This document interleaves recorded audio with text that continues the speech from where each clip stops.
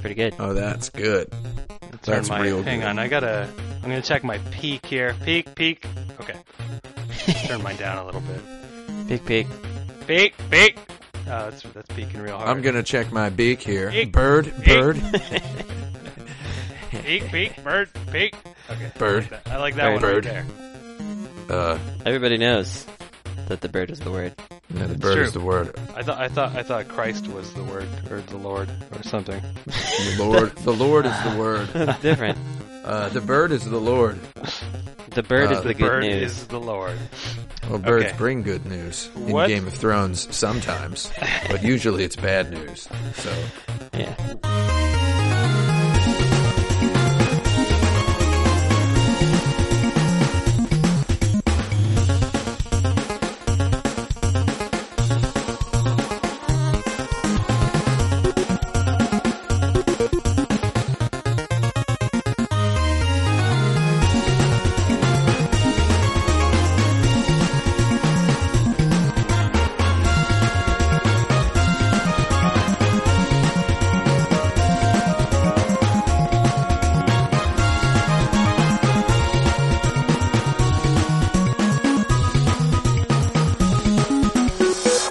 What episode is this?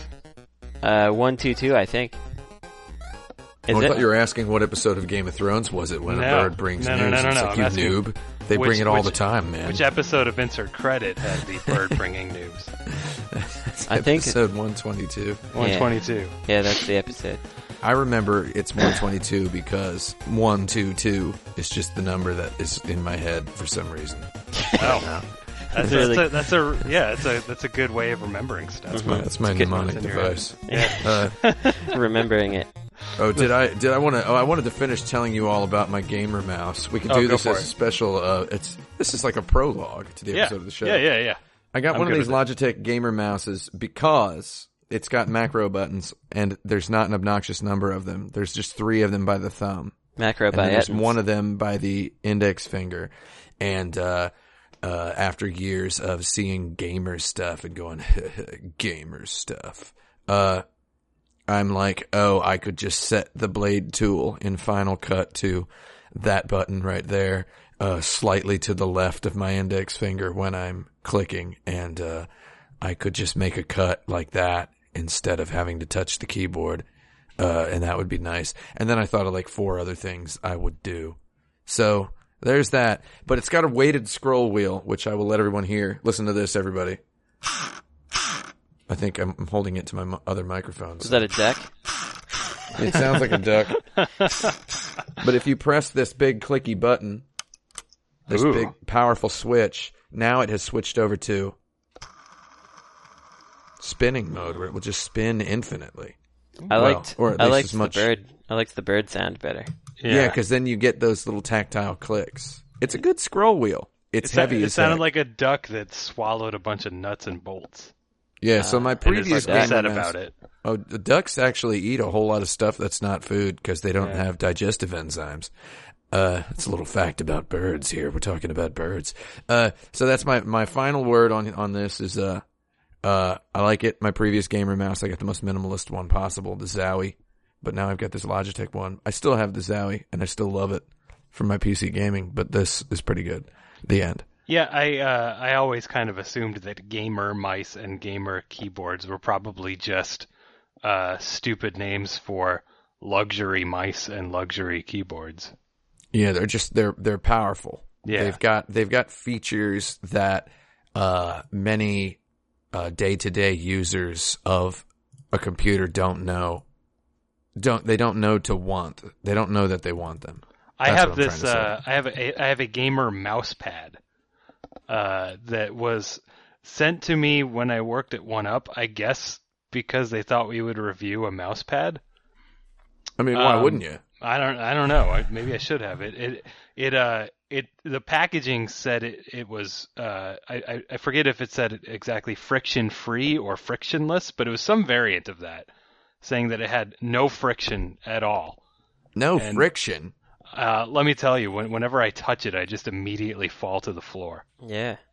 It's crazy. I don't know what they did, but they found a way to have no friction. Do you guys I put- remember that Seven Samurai 20XX game?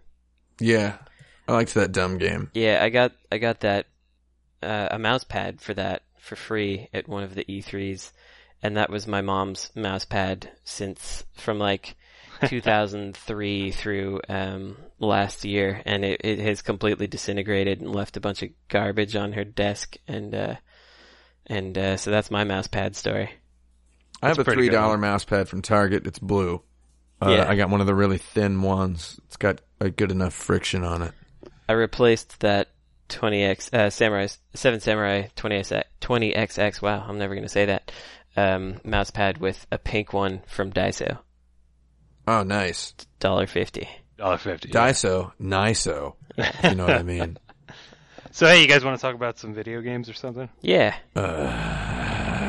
Yeah, okay, sure. All right. Well, as you guys have surmised, this is episode 122 of Insert Credit. I am Frank Cifaldi. Joining me, as always, is Brandon Sheffield and Tim Rogers. Hello, gentlemen. Hey, how you doing? Hello. So, today, we're going to talk about stories. We're going to talk about narrative-driven games. Specifically, because I think one future of mainstream video games is going to be more approachable narrative-based stuff. Is this something we all can at least agree on? Yeah. Maybe. I'm Maybe. not sure if I totally agree. I think okay. I don't know if it's. I mean, I'm sure that will continue to happen, but I don't know about it being the total future. Maybe it will be. Well, I said A. Like all right. I don't think that. Oh, it's not going to go away. For example, competitive games will go away, but I believe that there is a future where there is a narrative style of game that becomes popular. I think at least Tim agrees with that. Yeah, I think so. I've played a lot of these walking simulator games, you know, and I'm like, yeah, I like these a lot better than a lot of action games that try to have stories.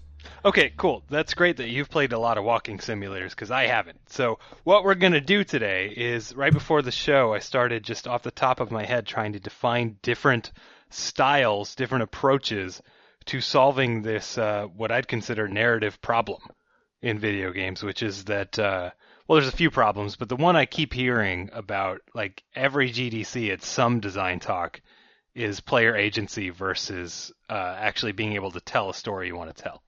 Something we're all familiar with, right? Yeah. Sure. Okay, so what I kind of want to do is go through the categories I've sort of defined, and then maybe come up with some other ones, and just go through the pros and cons, and I don't know, see if anything becomes of that. See if we figure out by the end of this show what the best approach is, and then go make millions and millions of dollars. If I figure it out, I'm not going to tell anybody. Well, you have to, because you're a participant on my show this week. Darn it. So the first category, there might be better names for these two, but I'm going to call it the Silent Observer. And by the way, all of these have a currently popular game attached to them. So the Silent Observer is what I'd call the Undertale style of game. Which, if you haven't played it, is basically, in terms of narrative stuff, is a traditional RPG where you're going around sort of doing video game stuff, and a story is told to you. I don't think you necessarily have to be silent to be in a Silent Observer game, but this is a game where you're not, sort of directly affecting the narrative with your own narrative. So, what are the sort of pros and cons of that approach? I dislike when, and of course this isn't necessarily a thing that happens in here, but I don't like when the protagonist doesn't say anything or has just ...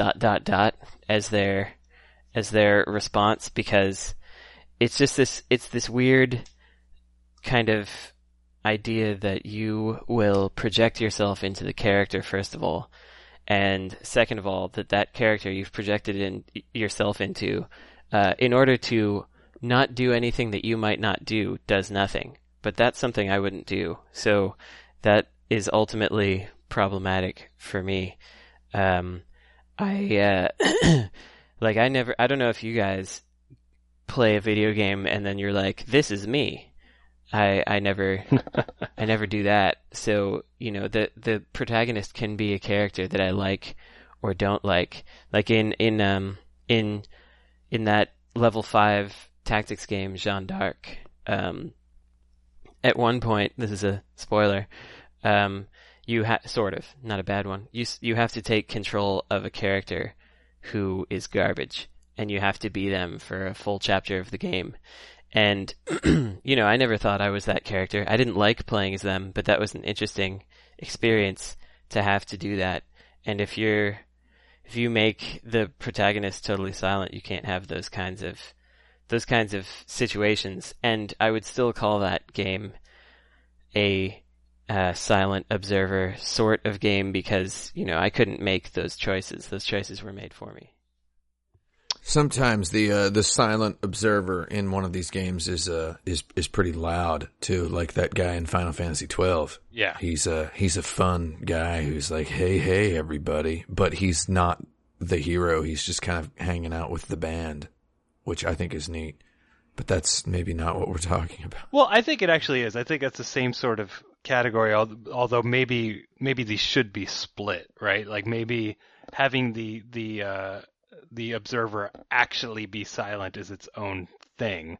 But I consider, I mean, Final Fantasy 12 to me, it seems to be cut from the same cloth, where you don't actually make decisions as far as what that character is saying, right? So they're just saying stuff, which in my head is the same thing as saying nothing. It's sort of defining that character for you. So I think the counter argument to what Brandon is saying is that, I think what people might argue is that when you're playing a video game, you are playing your own character. You're sort of role playing as yourself, and that it might be more immersive if the avatar on screen doesn't exhibit any personality traits or quirks and is just, you're sort of filling in the blanks. You don't agree with that approach, though, Brandon? Well, I agree with that approach if anyone ever did that. But I don't think that they generally do. They just have implicit... It's either like there are lines that they could say or not, but aren't, or it's they're just standing there dumb-faced when people are like, "Oh God, your mother was killed," or something, and it's it's not possible for me to find that immersive because it doesn't make sense unless that person, like, if that person does not have the ability to speak, if they are mute within the context of the story, then you could do something interesting there. But otherwise, I definitely, I can't see projecting onto a character that doesn't actually react. It doesn't let you fill in the blanks because it doesn't have blanks. It has, it has like a void is what I feel. But I think that, I think someone could do a really interesting game about the protagonist never saying anything and letting you fill in the blanks.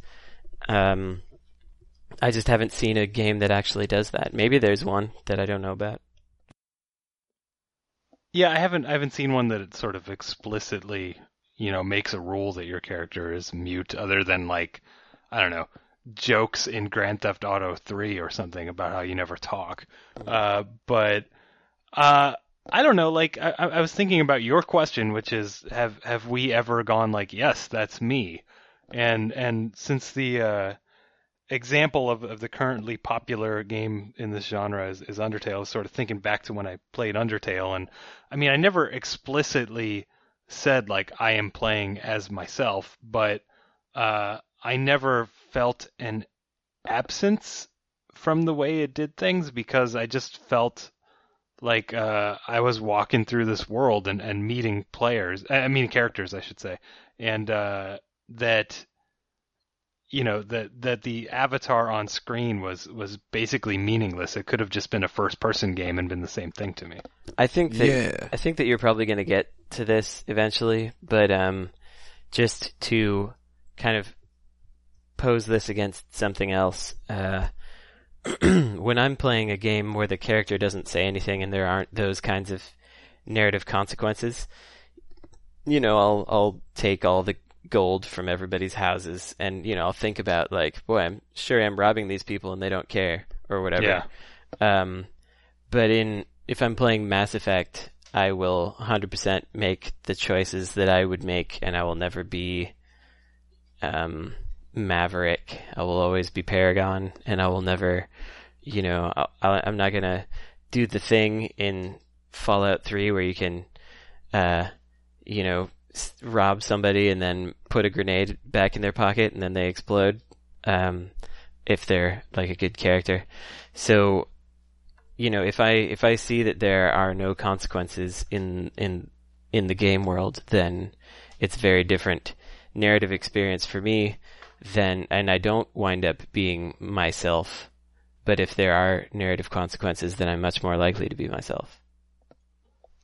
Tim, it sounded like you had some thoughts before we wrap this one up. Oh, yeah. I was going to say, playing a game and saying that's me or thinking that that's you, I think, it has nothing to do with creating a character or the world of the game being realistic or the world of the game looking like, I don't know, looking like something that is familiar to you. I think Undertale is a really good example of that character definitely feels like you, like the person who's playing the game. Yeah. Because there's so many questions in the game right in the first 5-10 seconds that it's not telling you anything.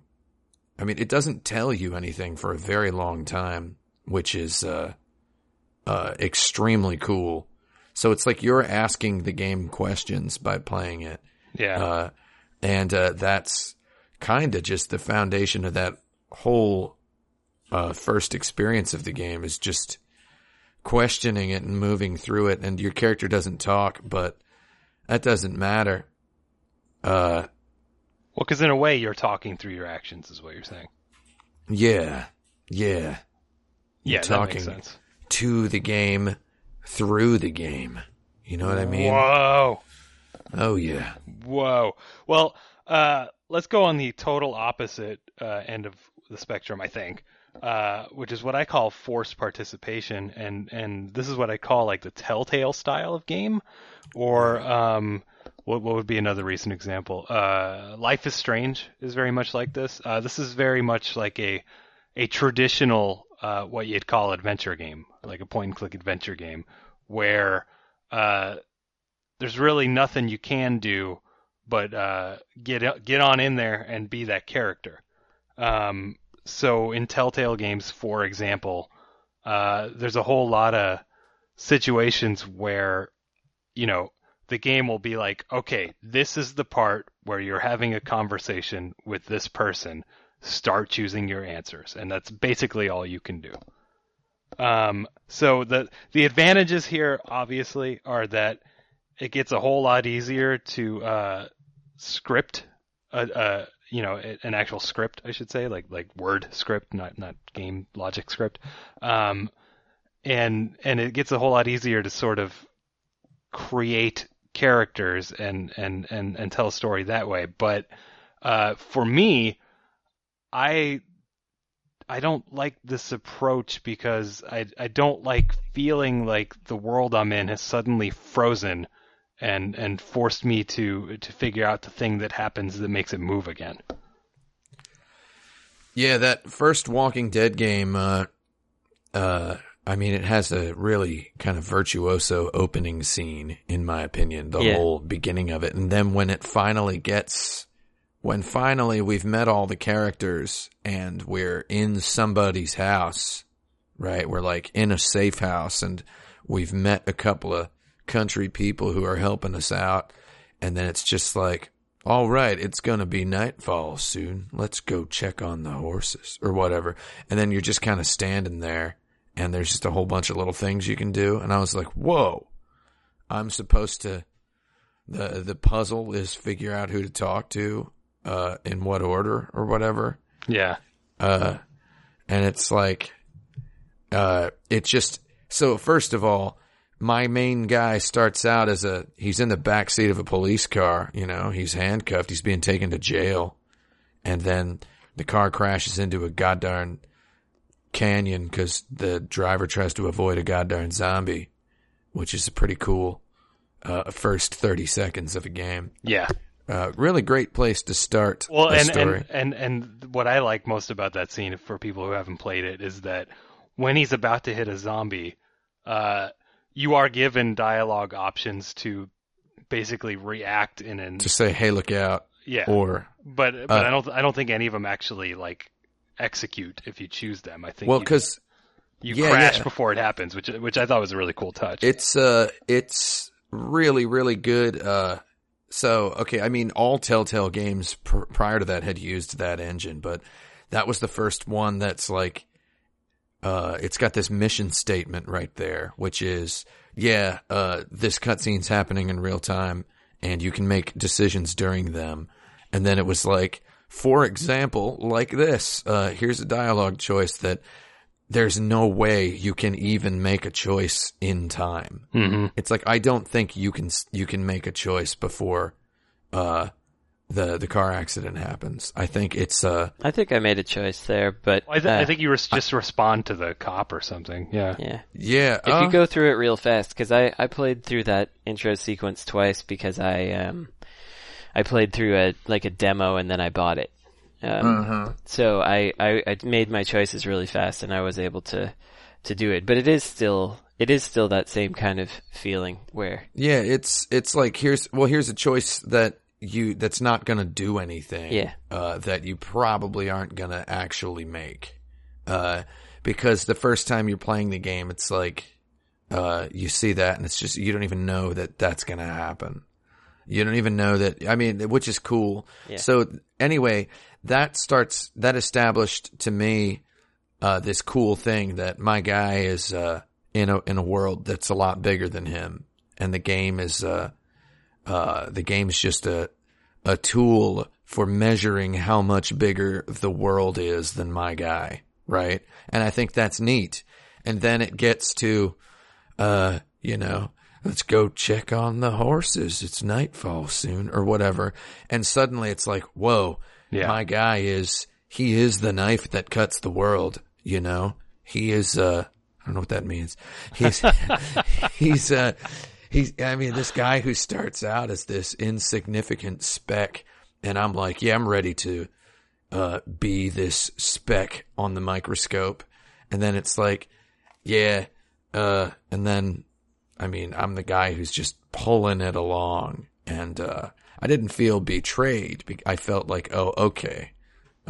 This is still a very good video game. I felt good about that because it was like, okay, this guy's been to jail and he's maybe killed somebody, possibly. He's got stuff. So I can believe that this guy is the one who's going to take charge in this situation. Because he's maybe dealt with more stuff than these people have. He's the knife that cuts the world. Yeah.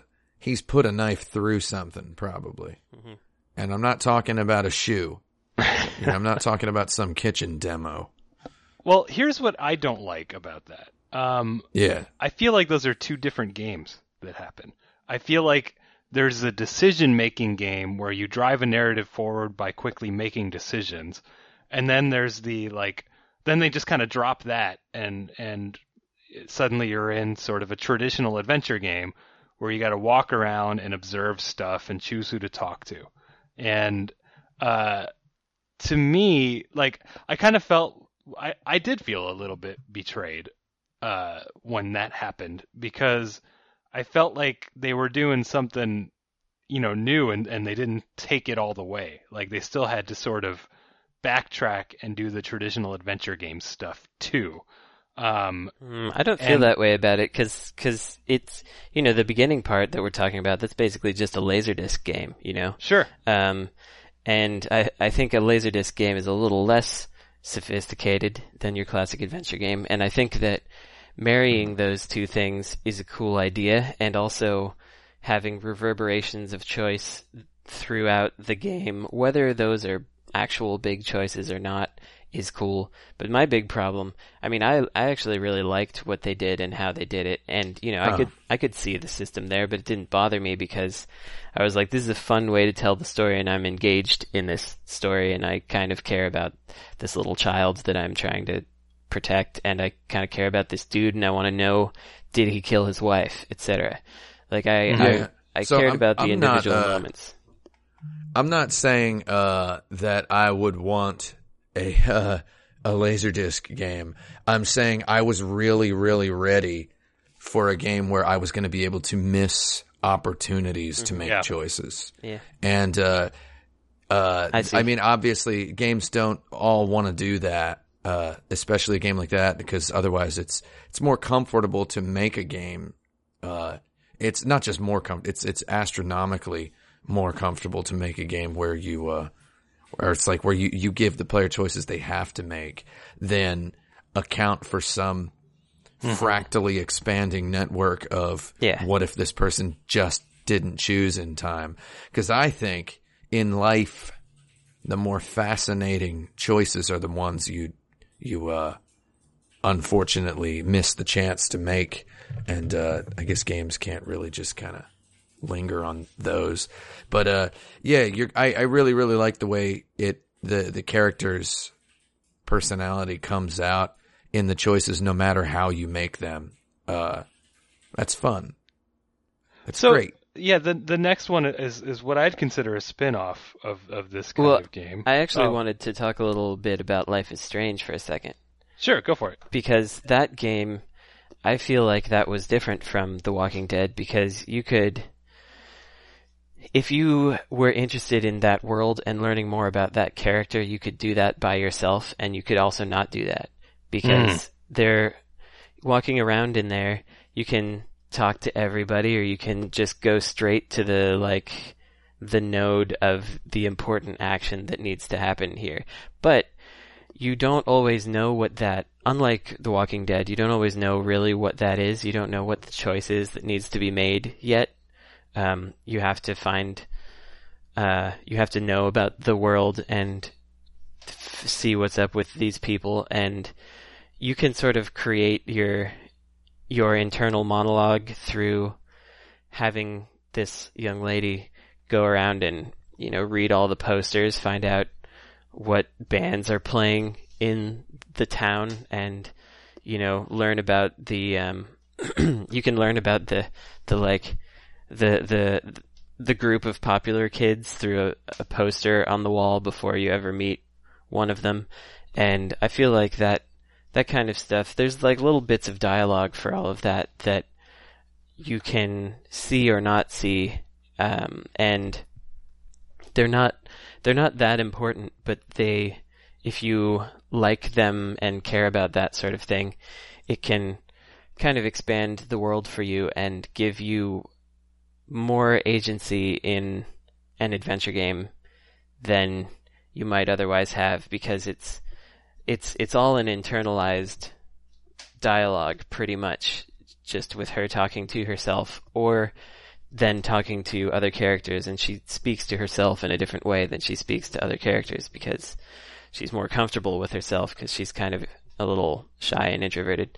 So right. I thought that was actually pretty cool, even though, again, you're not going to be fooled and not see that the system is there, but if you can get on board, I think it's a cool way to make that go. No, I think flavor in the environment for people who want to explore that. I definitely think, I don't know if we want to start a bullet point list of what we think the future might be, but I think that's one of them. Yeah, I agree that is one. So I'm just going to go ahead and start that, flavor in environment, and we can revisit this later. Nice. Okay, so what I'd call sort of a spin-off of that genre addresses something I don't like about, for example, Life is Strange or a Telltale game, which is that when a conversation is happening, you're sort of frozen in place or forced to be doing what the game wants you to be doing. Like a lot of times in Telltale games, you won't literally be frozen in place. Your character will just sort of be walking. You know, the camera will sort of track them walking and talking to the other person or whatever, but you can't do anything except make a dialogue choice when that stuff's happening. So what I'd consider a sort of spin-off of that genre, both of which had, I believe, former Telltale writers, would be Firewatch and Oxenfree, if you guys have played either of those. Neither. I have not played Firewatch, but I've got it, and I'm meaning to play it.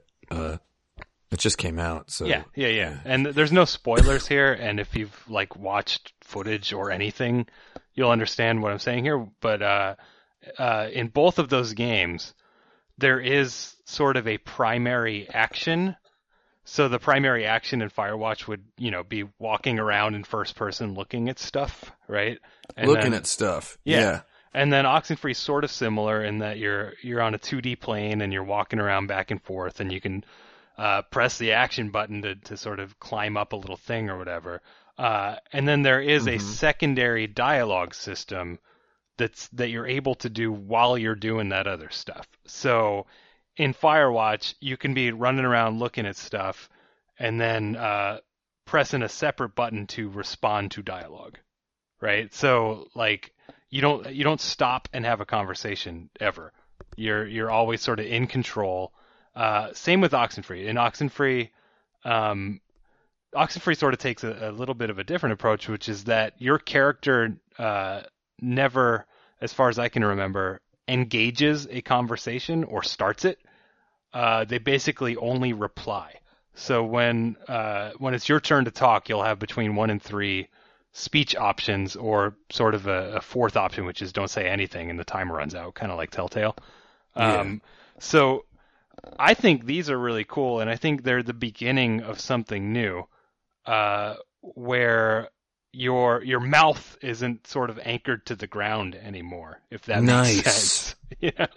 Like your hands and your mouth can be operating independently, which I think is cool. And I remember the first time that I thought that this should be a thing was when I was playing Grand Theft Auto 4, and well, first of all, you can talk on your cell phone while walking around, which is cool. But what I liked about that game is that a lot of the backstory would happen while you were driving and other people were talking to you. Yeah, while you're driving to missions. Right, exactly. So, again, pros and cons here on that sort of approach. Well, it seems pretty all right. It's got 2 buttons instead of 1 button, so to speak. That's a step forward. It's just responding to things is a little weird to me. Yeah. I think it's a cool way to make that happen, and I think you sort of, I don't know, I feel like they could they could have made it a thing where you hit a button and then it brings up a set of generic conversation starters as well, which might be but that might get into really lame territory, but it could be contextual based on what you see. But I don't know. I think it's definitely a step, right? Yeah. I mean, is it a step enough to add to our future of narrative list? Mouth no longer being anchored or whatever? Well, certainly that. Yeah, whether this is the solution to that, right, is a different question. But mouth not anchored to ground certainly seems like one. Yeah. So I think. Go ahead, Tim.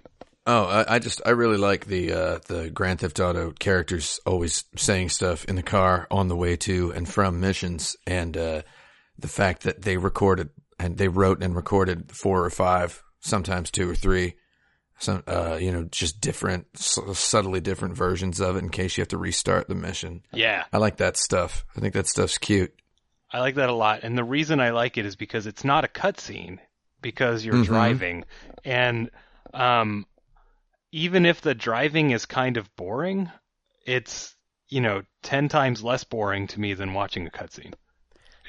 This is not, this isn't the same thing because it's not interactive and it's 100% passive, but well, not 100% passive. But you have no input into the story here. But in Deadly Premonition, when York is driving around and talking to himself about movies and stuff, yeah, I actually wanted to. Sometimes I would drive for longer to make sure I could hear the end of the story because I was interested. I just liked hearing that monologue. Yeah. And there would be options for you to, ride in the car with some other people and you could hear their dialogue, or you could drive by yourself and then you could hear your monologue. And I found those choices really hard to make because usually the monologue was going to be cooler, but the dialogue would give me more information about the world. And, right, it's like, do you want to hear about old movies or the game you're playing? Yeah, exactly. And a lot of the time I would just try to do both somehow. I would hear the thing about the game because it would be shorter, and then I would just restart, load from my save, and then drive by myself so I could hear the movie thing. That's silly and weird, but it just speaks to the idea that hearing someone tell you something compelling is in fact compelling, and made more so when you are in control of something there. And in the case of Deadly Premonition, it's the car. So I guess I have a little sub question here.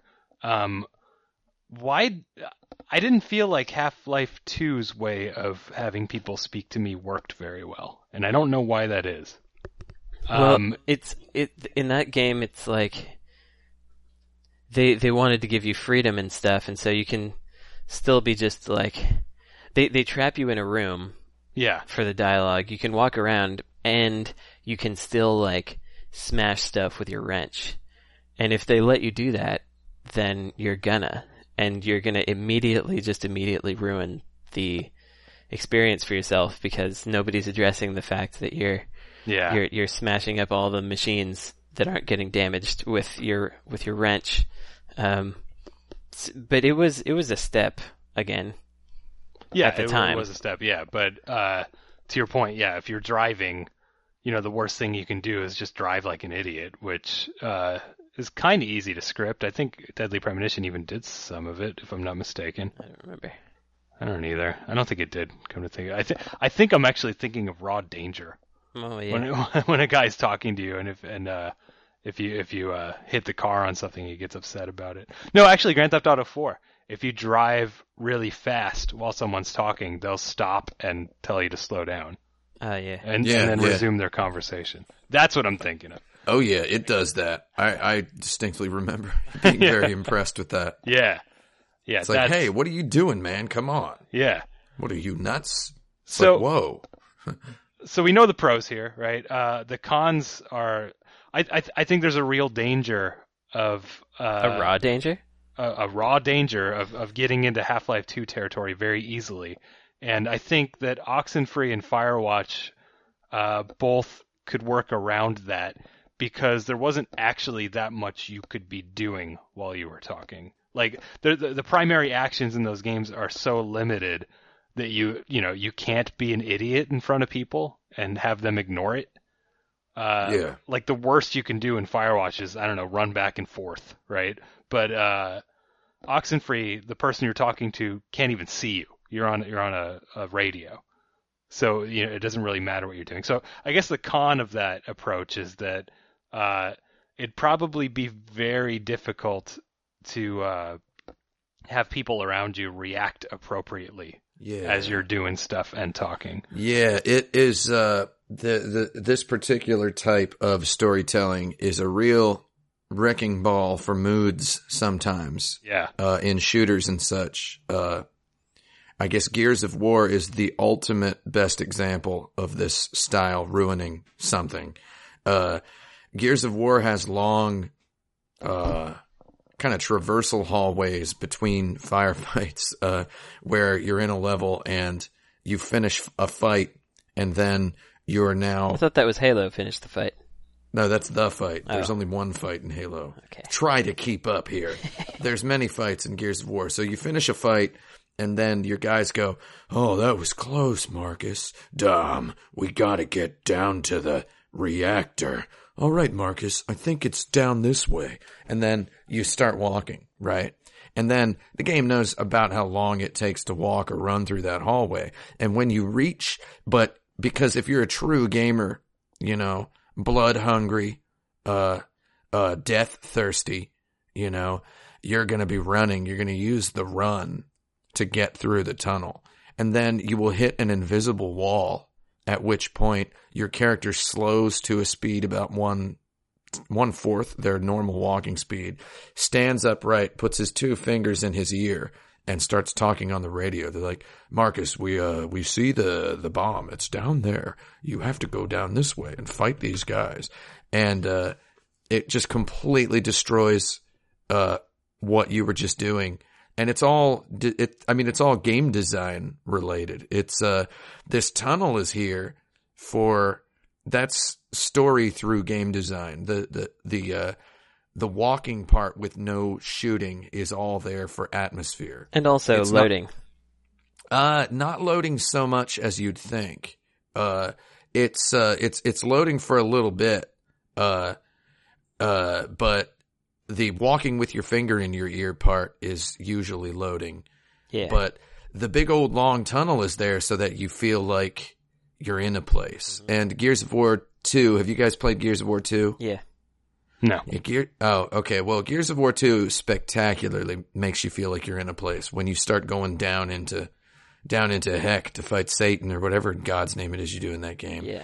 You're just in these giant, ornate mountain king palaces where you fight and then you're just walking for 5 minutes. And that's kind of cool to me.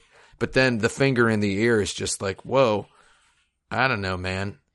Yeah, the Arkham games are really bad about that. You're running around, you're feeling like Batman, you're like, yeah, I'm king of my destiny. And then all of a sudden, you're just walking at a slower speed than you have ever walked in that game before. And you got your finger in your ear, and you're like, Commissioner, it's like, man, I don't care what this guy has to say. I want to be Batman some more. Like, it would be cool if Batman puts his finger, like, up against one of his ears. Bat ears. On his cowl. Just puts it up there. Oh, that would be so much better. Yeah, the way they didn't quite solve it in Batman, I thought. I agree with you. Like, you can still walk around, you can still look around, but there's not enough interactivity there, and it does feel like you're suddenly underwater or something. Yeah, well, it really makes me, like, we've discussed this in the past, but that first Arkham game makes you feel kind of like Batman. And then they take that away from you just suddenly. They rip off the disbelief Band-Aid, and then you're like, oh yeah, I'm totally not Batman. I'm just this avatar in a video game. And to be fair, like, I preferred that over a cutscene, like, by far. Yeah.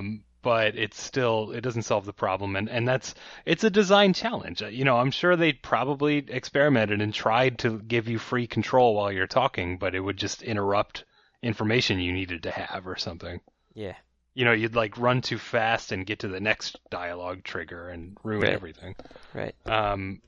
But anyway, the next category, I think this will be more you guys than me being able to fill in the blanks on what I don't understand about it because I haven't played these games so much. But I call this the sort of heavily scripted cinematic approach. And I in my head, these are the Naughty Dog games or like the single player Call of Duty campaigns, where like very heavily, Call of Duties. Yeah, the Call of Duties, where very heavily scripted stuff is happening, and you're experiencing exactly what the game wants you to experience. You know, unless you run around and go backwards like a true gamer. But Then you get blown up by a grenade if you do that. Right. Yeah, rules. I mean, yeah, exactly. So pros and It's cons smart. here. Like pros are that you get a solid narrative and you see everything you're supposed to see, and everyone has that same experience, which I think is cool. Like Yeah. I don't think a video game. I don't think an interactive narrative necessarily has to give me choice. I don't think that's a requirement. But I think the cons of this approach are that it doesn't feel real to me. It feels like a Disneyland ride. Yeah, it is pretty Disneyland, and I'll admit that the first time Call of Duty did it, they got me, and I was like, whoa, like maybe this guy's gonna die if I don't do this thing.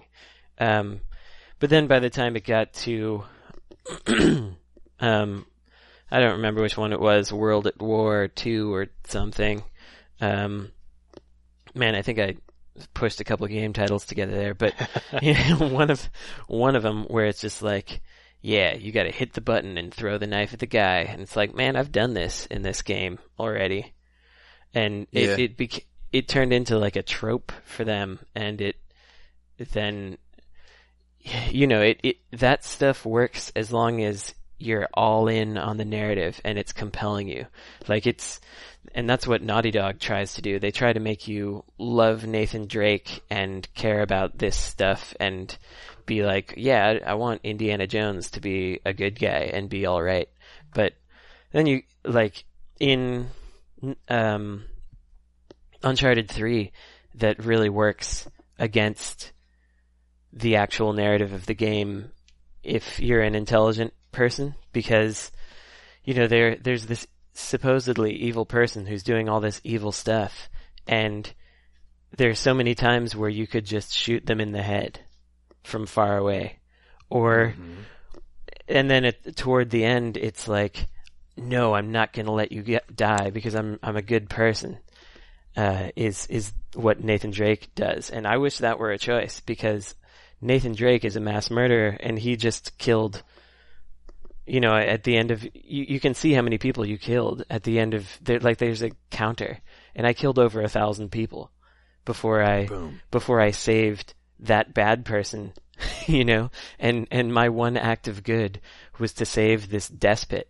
Like, if that were actually part of the narrative, that would be amazing, but that was not supposed to be part of the narrative. It was supposed to be Nathan Drake. No, he's really a good guy, and it worked actively against that perception if you're paying attention.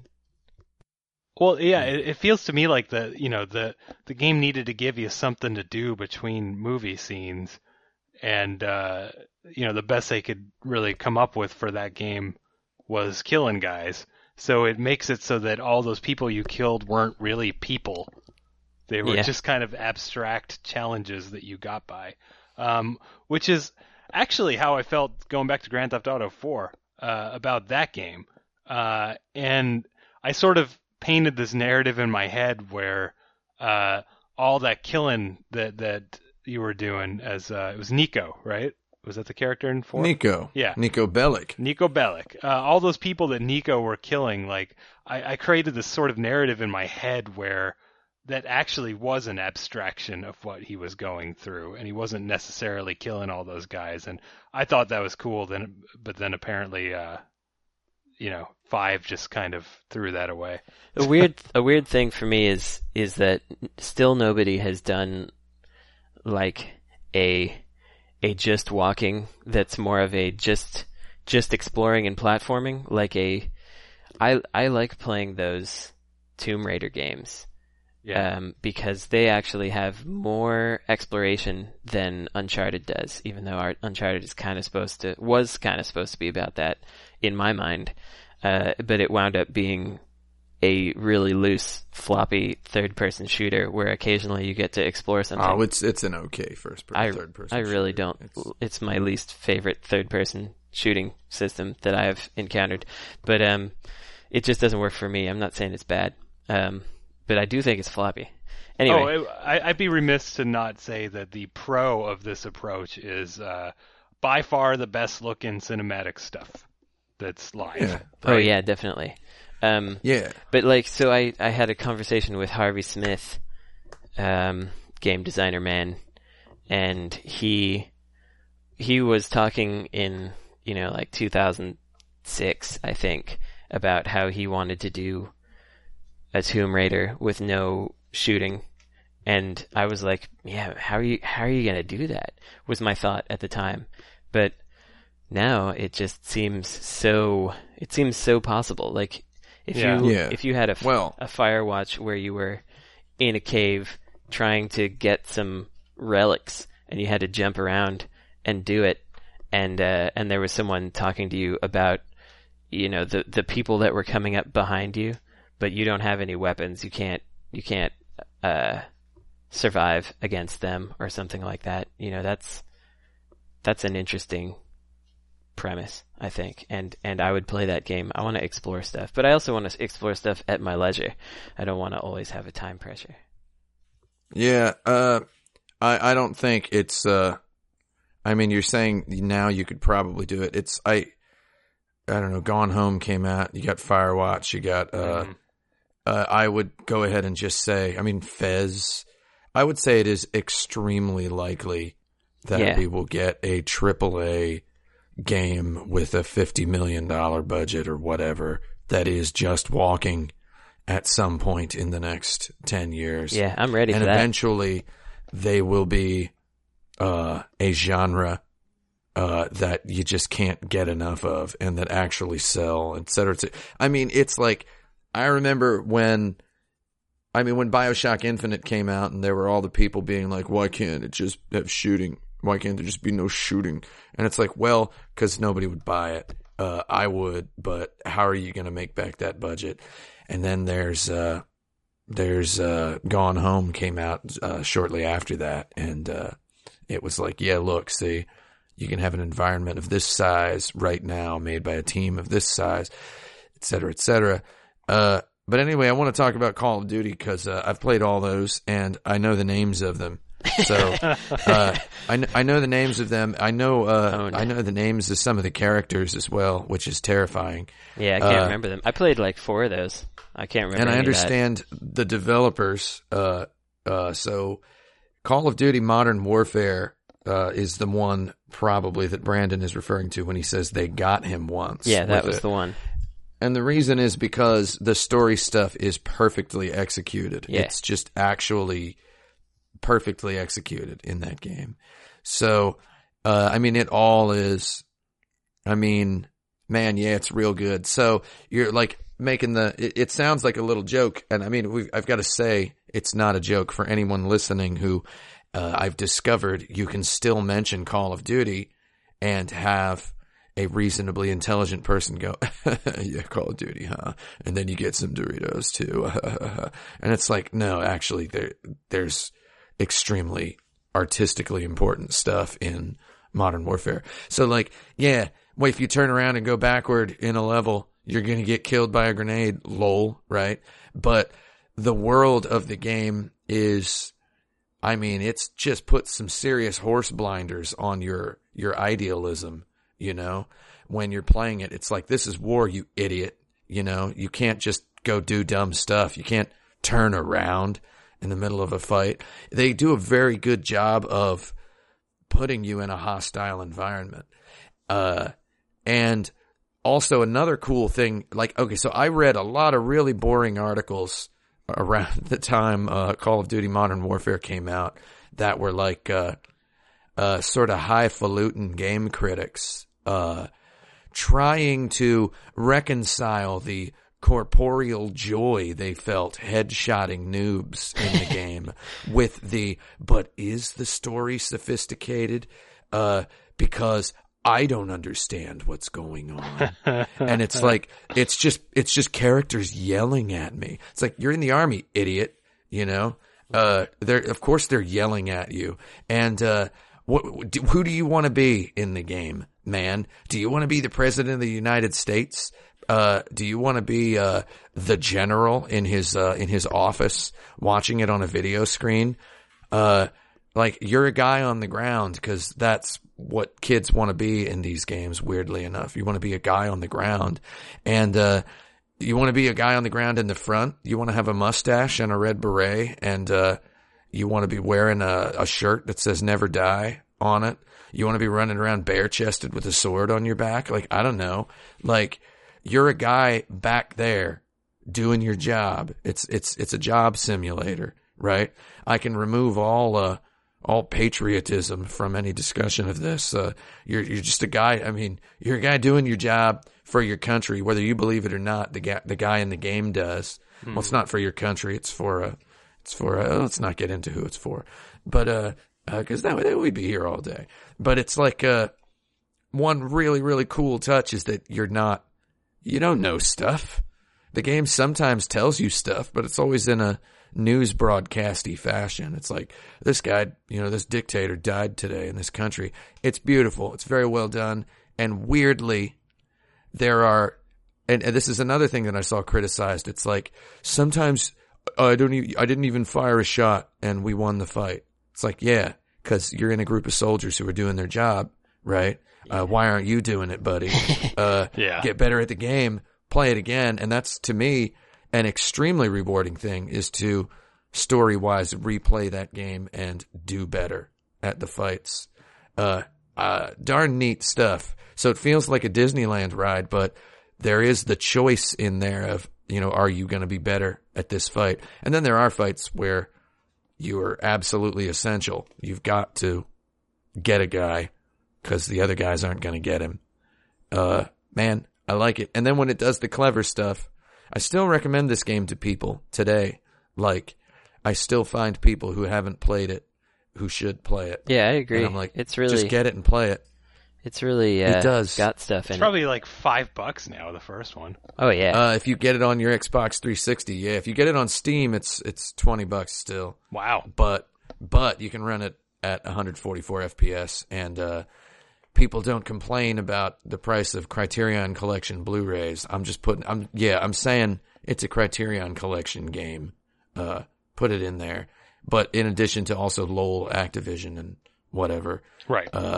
Real good stuff, man. Yeah, and when it's clever, it's clever. So I like to use the expression, the world is happening in the game. The world happens, and you're in it while it's happening. And it doesn't do a whole lot of that. You might miss the chance to look at something, but because it's usually in your right in your eye view, Mm-hmm. But you're seeing it, and it's pretty dope. And that's the straight dope. Straight, pretty dope. Okay, so I have 3 more that I defined, but we'll sort of, and we'll get through these quickly, and then see if there's anything I missed that you guys want to recommend for this sort of list. Mm-hmm. But the next one, I think, is we can get through this pretty quick. What I'd call a text dense approach. So I would call Twine games, for example, would be a text dense approach. There's a game out called Read Only Memories. I don't know if you guys have seen this one. Yeah, that game rules. Yeah, and it's it's basically very Snatcher like, where you're choosing to look at a thing, and then you'll get a text description about it.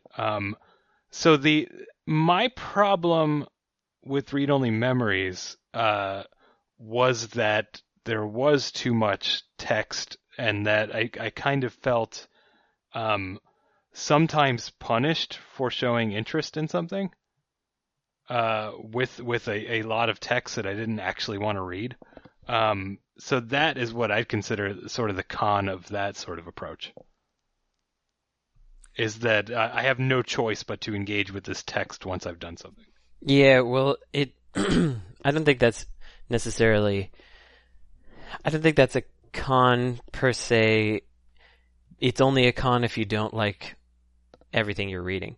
And yes, if you're interested in what's a con to that approach is that everything you write has to be awesome.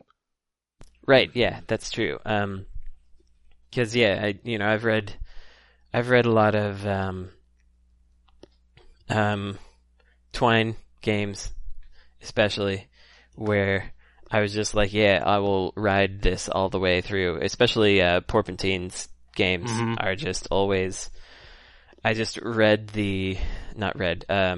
interacted with the Kesha Warrior Princess or whatever exactly it was called one, and it's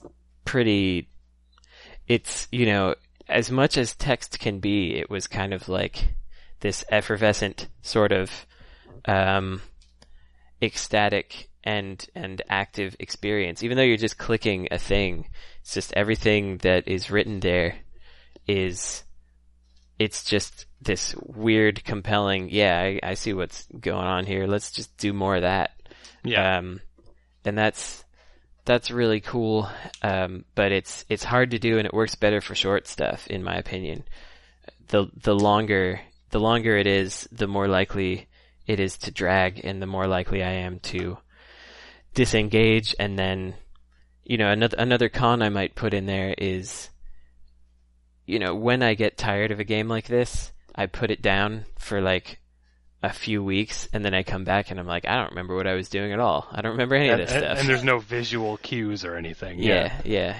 I like that wouldn't happen in a Twine game because that would, it's like 5 minutes. But in a game like Snatcher or something, if I don't remember what was going on and I come back to it, it's like, well, I guess I'm done. Yeah, I guess, con would be that, for me anyway, a con of that approach is that I don't feel like it's usually taking advantage of the fact that it's a video game. But a pro is that you can tell a whole lot of stories really easily with this approach. Yeah. And, it often doesn't require, even if you've got graphics in the game, if you're text dense, you can leave a lot of the extraneous graphics to the old brain processor. Yeah. Which is something I think Sid Meier once talked about at GDC that was a pretty good. I forget his example, but it was it was something like you're playing Civ and people are talking about like elephants marching in the street, but you don't have to draw those elephants because it's just this quick thing and you're convinced of it. So that's a pro, but again, I think a con for me is that pretty often, I'm going back to Read Only Memories as an example, like that genre of game that I don't know what you'd call that. Like in my head, I call that a Japanese style console adventure game. So something like a Snatcher or a Princess Tomato, or you know what I mean, where the sort of game design is you have to look at everything in the room and then try to interact with everything in the room in order to unlock the door to go to the next room to do that again. Yeah. I guess Phoenix Wright is sort of the same thing.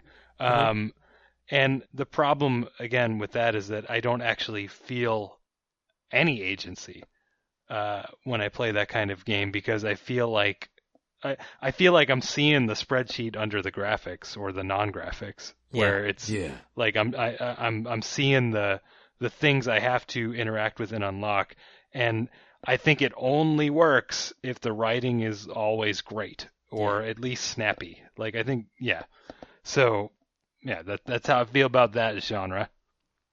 Yeah, I just call those Japanese adventure games because they're all pretty much like that. But I mean, it's I've heard Japanese adventure games described by big time fans of them in the country of Japan as it's like reading a comic book. Yeah. Like playing through Snatchers, like reading a whole bunch of comic books, like a series that's got like 10 volumes and you're just reading through it.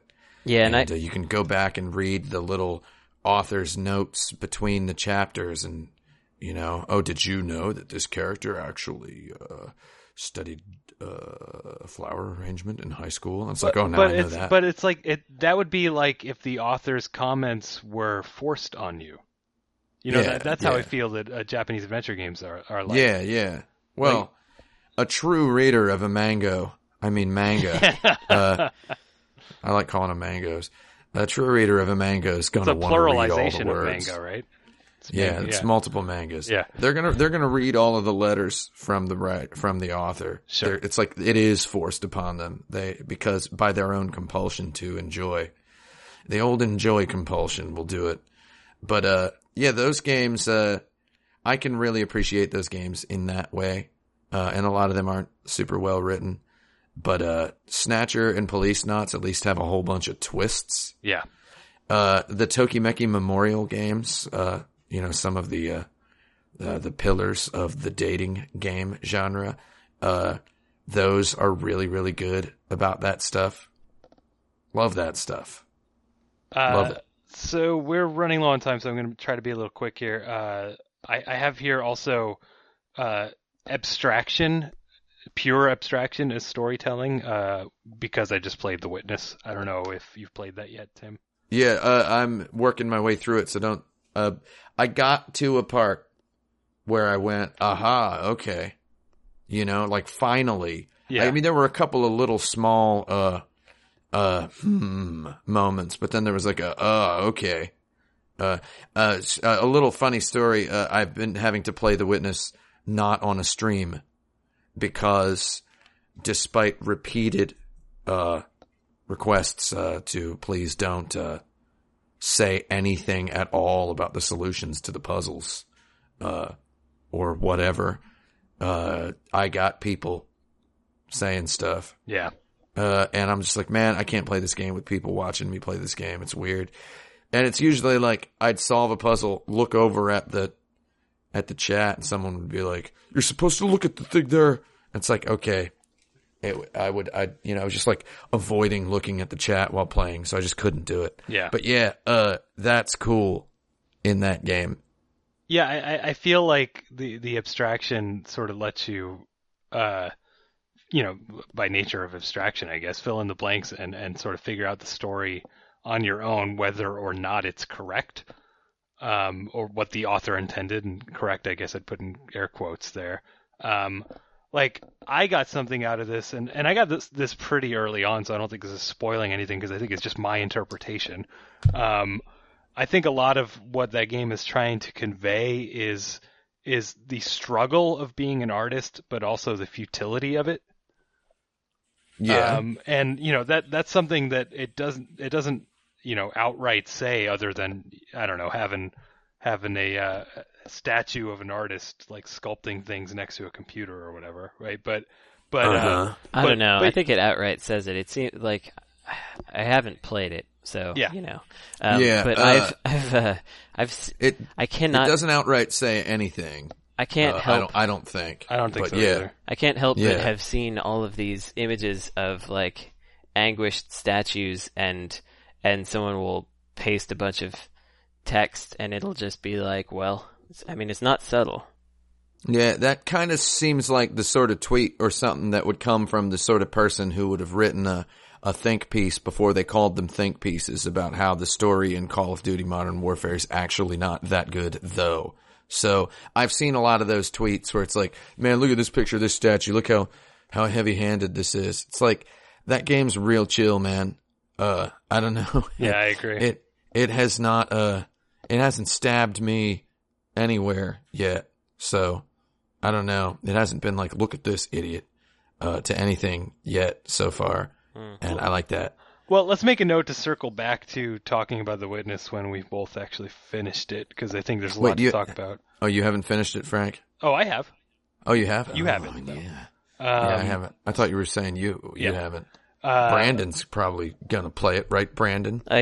Man, I don't want to spend $40 on it. I just I keep asking people, why should I buy this? And there are just no answers to that. Okay, question. So you played Fez, man. Yeah.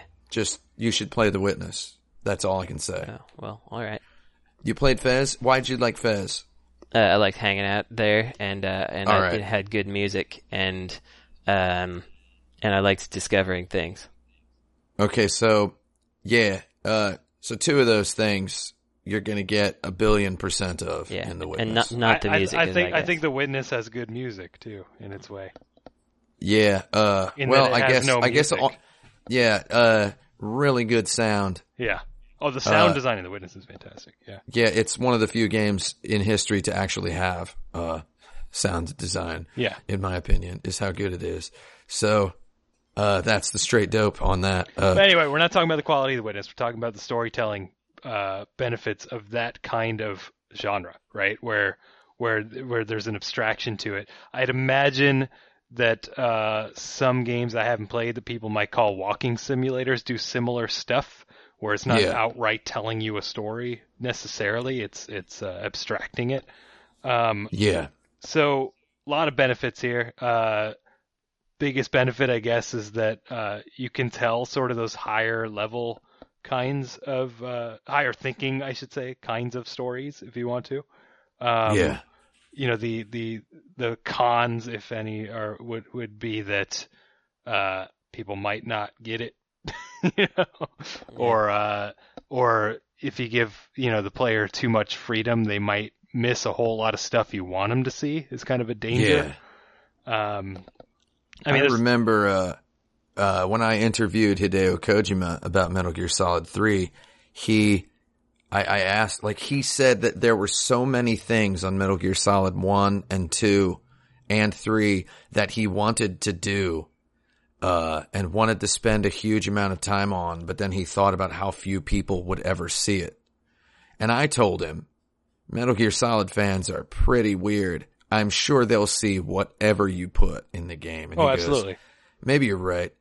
Maybe. And it's like this was before YouTube. So I'm sure, the Metal Gear Solid, hence the density of stuff in MGS4 and 5. I guess YouTube popped around and he's like, heck yeah, let's just let's stuff this turkey. So, in other words, MGS4 is kind of what MGS 1, 2, and 3 sort of wanted to be. A little scary thought for your Saturday morning there. So final category I've got here, I just called it Make Your Own. These are games where you have complete freedom, and the stories that happen are the stories that happen are completely emergent from your actions and in your head. So Minecraft, Arc System Evolved, right? These are games where, or like a lot of online games, right? Virtual worlds, MMOs, stuff like that, where the story, as it were, is basically the story of you playing this game. So, you know, pros there are, you know, completely immersive, right? There's no breaking the narrative if it's your own narrative about playing this game. Like, even if the game breaks completely, that's just part of the story. Yeah, you broke it, idiot. Yeah. Is what the game says, and it's like, nice. Cons are, you know, you can't, as a storyteller, really tell a story in this kind of game. Yeah, it's not. There's no top-down narrative going on. Right. You can position characters who have reactions on different tiers, and once they've reacted into a particular ending point, it's just like that's who that character is. It's what happens in Fallout or Skyrim or whatever. You punch a shopkeeper once, he raises his prices. You punch him a second time, he raises them even higher. You punch him a third time, he calls the cops. You know, like that's the kind of, there you go. There's the narrative you've crafted. It's like that happens on just a whole bunch of little tiny levels. I feel like they just build these sloppy little networks in games like that. The game designers and the story writers in tandem build up a network of what happens when you punch this guy 3 times. Like, and then it's like, if you punch this guy three times, this other guy, his brother who lives in another city, won't like you.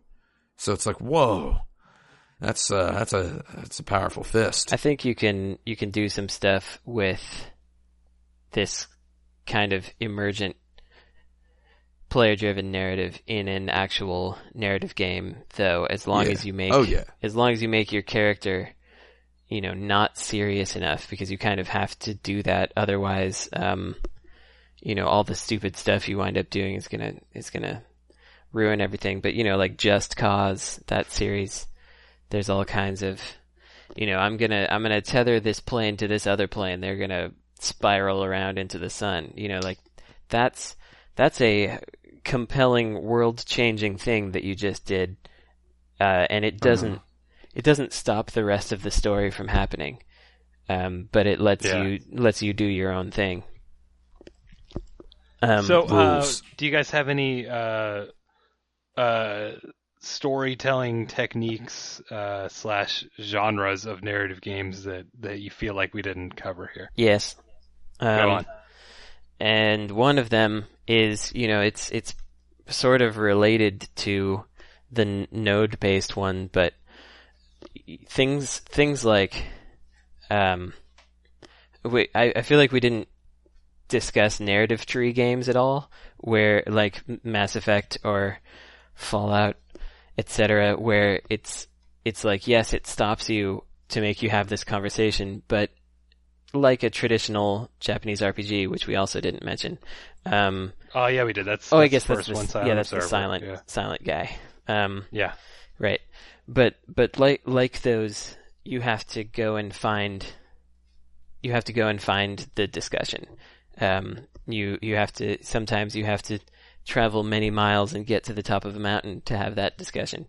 And they're often optional, they're often optional, and you can then choose within extreme limits what you say and how you react to those, and those things sort of change your character type, etc. So I think those kinds of games will always be somewhat compelling, because they're sort of the evolution of that text genre, where you like in Zork or whatever, you could type whatever you want, but only a few things worked.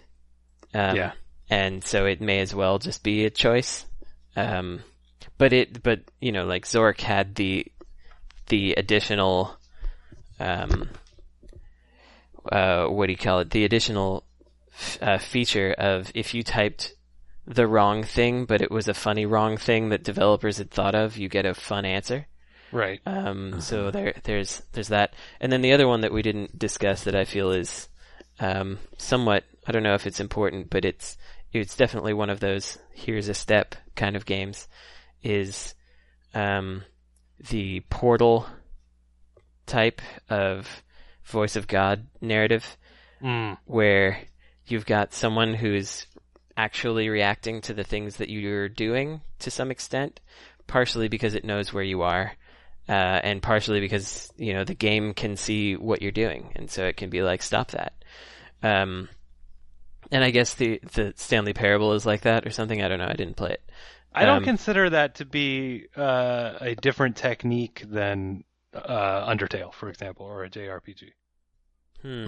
I do, because it reacts to you more, and also because it's, well, I guess I could see it being quite similar, because you tend to not,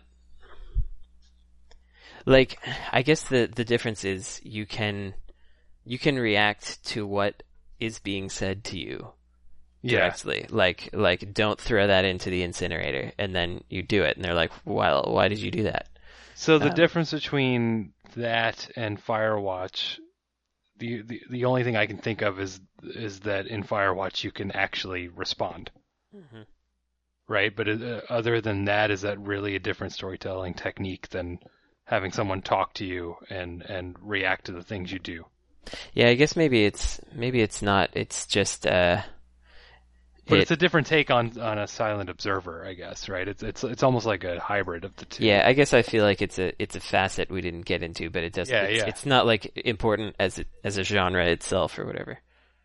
Yeah, I think I agree with that. So anything you want? So the list I have of stuff that we all think, I think we all think, is sort of worth keeping around and is possibly the future, right? Is backstory flavor in the environment, right? We added what I called the non-anchored mouth. Yeah. So the ability to speak while doing other stuff, or at least listen while doing other stuff, right? If it's a protagonist that doesn't talk. And then I sort of silently added in here free exploration, as being a thing that I think we all would agree is important to the style of game. Like, I feel like that's a weakness we didn't address in the Telltale games, is that it is basically scene to scene to scene. Yeah. You never actually feel like you're inhabiting a world and can go backwards and forwards throughout it. Right. Is there anything we should add to this list? I Based on what you just said, possibly, and I don't know how to put this into words necessarily, but the idea of there being optional narrative that also feeds the main narrative.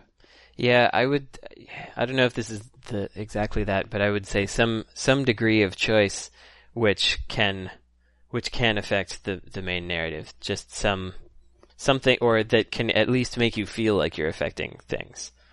Okay, so narrative decisions with real consequences. Yeah, but I don't necessarily mean like choose this or choose that. I mean like, do you go over here or do you not, or do you go over there, or do you not see this area at all? Those just having those kinds of things in there. So decisions with real consequences. Yeah. Real consequences. Yeah. Anything you want to add to that, or is it our list of 4, Tim? I think that's pretty good, but yeah, I would say let's define exactly what this list is. I think this is a list of our predictions for narrative game design decisions that'll be around in 10 years and possibly popular. Yeah. I think that all sounds right. I think these walking simulators are definitely onto something, but at the same time, I think don't underestimate games with like harder fail states. Like death. Yeah. Don't underestimate games with death in them. I think one game that does a little bit of everything on this list, and it does all of it at the same time and very well, is Bloodborne. Does all of that stuff. Bloodborne also has... So you were saying about the abstract narrative and the potential for the more casual player to not see it and therefore dismiss the game as unsophisticated. Well, both the Bloodborne and the Witness are something happened here stories, right? Right. But man, you don't need to look too hard at Bloodborne to know something happened here. You're in a city that's just completely on fire and full of dead bodies and monsters. And it's, but there's also a bunch of people who are still alive and aware, and there's stories and characters, and there are choices you can make. Someone says, bring me this thing, and then you don't have to do it. There's a guy who might help you, but you could kill him because he's not going to help you yet. And he's an enemy until you do the condition required for him to help you. Like, man, it's so much stuff. And when people try to sit down and put their smart boy hats on and try to talk about, why is Bloodborne popular or whatever, it's a game where you die a lot. I don't know. It's like, man, it's all the stuff. And it's also that it's just got story, like all over it. Every second of it, the story is just right there. I feel like I love it. That game really started with environmental storytelling as like a pillar that it was going to go for. Oh yeah, Demon Souls was. They knew exactly that's the secret of our game, and let's see how long it takes everybody in the world to notice it. I think I want to add something to this list based on that, and based on the earlier conversations about a game where, like a Tomb Raider without shooting, right? Tactile interactions. Yeah. Like, I think that is maybe a must if we're sort of making a list of how to evolve narrative storytelling into being, a thing that is a popular genre. Yeah, because I tell you what, that Dear Esther stuff, she's not even a deer. It didn't do it for me in like all the way. Yeah, I haven't played it, but I understand what you're saying because I already made that choice without having played it. Yeah, I just, it was free somewhere, and you want to talk about just walking. That's it. That's like sometimes that can be cool. Like in that, man, what's that game called?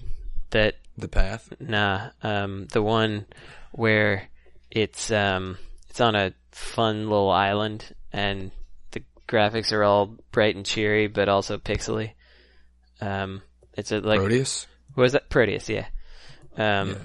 Like that's really just walking, but it gives you some cute stuff to look at and hang out with. But Dear Esther is just like, here's a ponderous emotion for you to walk around in for a while. Do you like it? No. Yeah. Okay, so flavor and I think when I said flavor and environment, I think what I actually mean by that is some way of peeking under the hood and further exploring the backstory without it being necessary, right? Mm-hmm. Like I think it doesn't have to necessarily be in the environment, but I think we've identified that as the best way of doing that right now. Yeah. Yeah. And then the world is the best narrator, as Ken Levine said. That's by which I quote. mean, I think setting, having a setting that feels like a place, being that they are video games, right? A setting that feels like a place, a sense of place is, in my opinion, I'm going to say it, the most important thing. Yeah, I would having say a video game story. Extremely important because, we all have different opinions about Shadows of the Danged, but I really liked the idea of that world where demons just live there and hang out, and it, I've always liked that kind of world, but this was the first 3D one for me that I got to roll around in for a while. And I didn't really like the rest of the game very much, but I played through half of it just because I wanted to live in that town. I didn't feel like anyone lived there. I wanted to feel like people lived there. I felt a little bit like that at the very beginning because there were like, when you go through it at first, there are like shutters closing and then you meet like a shopkeep or something. And I was like, oh man, this is a populated world and I could maybe be friends with some people and not friends with other people. It was never true, but just the initial promise of that was enough to get me halfway through the game. So it's just me saying I totally agree. Setting's very important because I can get way further just because I want that setting to be there. Yeah. Cool. Well, I like our list. This is a good show. We ran a little bit long, so I'm going to wrap it up now. Thank you, everyone, for listening. If you don't already, you can follow us on facebook.com/IC podcast. You can follow all of us on Twitter by searching our names, basically. But if you want to know the real ones, it's Tim's at 108, Brandon's at Necrosofty, I am at Frank Cifaldi. We I don't know, did anyone using that Twitter account yet, or we? Oh, we're gonna do it soon, man. We have a Twitter account that exists that doesn't tweet. Is it just add insert credit, or what is it? Yeah. We've been talking about using that Twitter account for what I'm not even going to say, but several years. I've found the password, so I'm gonna take care of it. Give it up, man. I will. Wow, last tweet on that account, February 27th, 2012. Well, Tweet right before that, September 28th, 2011. Oh man. I believe the idea was, I'm guessing, get in there, get the password, delete those tweets, and just so everybody with a Twitter account wishes there was an easy way to delete all their tweets at least once a year. Mm-hmm. They go, I wish I could do it real easy. We have the opportunity. Yeah, let's do it. Let me do it. Okay. God, I wish I could do it. I will delete both of those tweets, and I will make a new one, and I will. It'll be great. Yeah. All right. Well, let's maybe actually do that. And then InsertCredit.com also is home for all these podcasts. iTunes is a good place also. Bam. Yeah. So thanks a lot, and we will talk to you next week. Goodbye. Bye. Insert credit show. Over, yeah! Oh, and also, obviously, The Last of Us is the best video game story. Oh no! Oh no! Just wanted to say that. How dare We you. had a Naughty Dog section. You didn't say nothing. No. Did you ever beat The Last of Us? No. Okay, then you lose. It's not a Naughty Dog game. Man, Problem with that game is that it's the future. why would you bring this up at the end? I know why. Because I was waiting for the Such a very jerk end. move. No, say we're it. not ending it now. So the problem with that game, as far as I'm concerned, it has a great story, it has a wonderful world. It's got all of those bases covered. It has a lot of sections where you're impacting the narrative, but then it'll be like, okay, now you're in the sewer level. It's just it's broken up. It's not a cohesive experience, and I don't know. Like, it'll just be like, all right, time for action stage, and then you do the action stage, and then it's back to the story. And I love not it, though. seamless. You can feel the relationships between the characters in the action. I agree with that. I don't know, man. I agree with that. It's like, I mean, maybe it's not. Maybe they're not done yet. You know what I mean? Oh, I don't think they're done that yet, and I think. But maybe they're not done with the style yet. But it's the most promising example, in my opinion. That's how I want it. That's all. I will absolutely concede that possibility, but I don't think it was really quite there yet. All right, that's and that's my show, and that's the end. Shut up, Tim. Good night.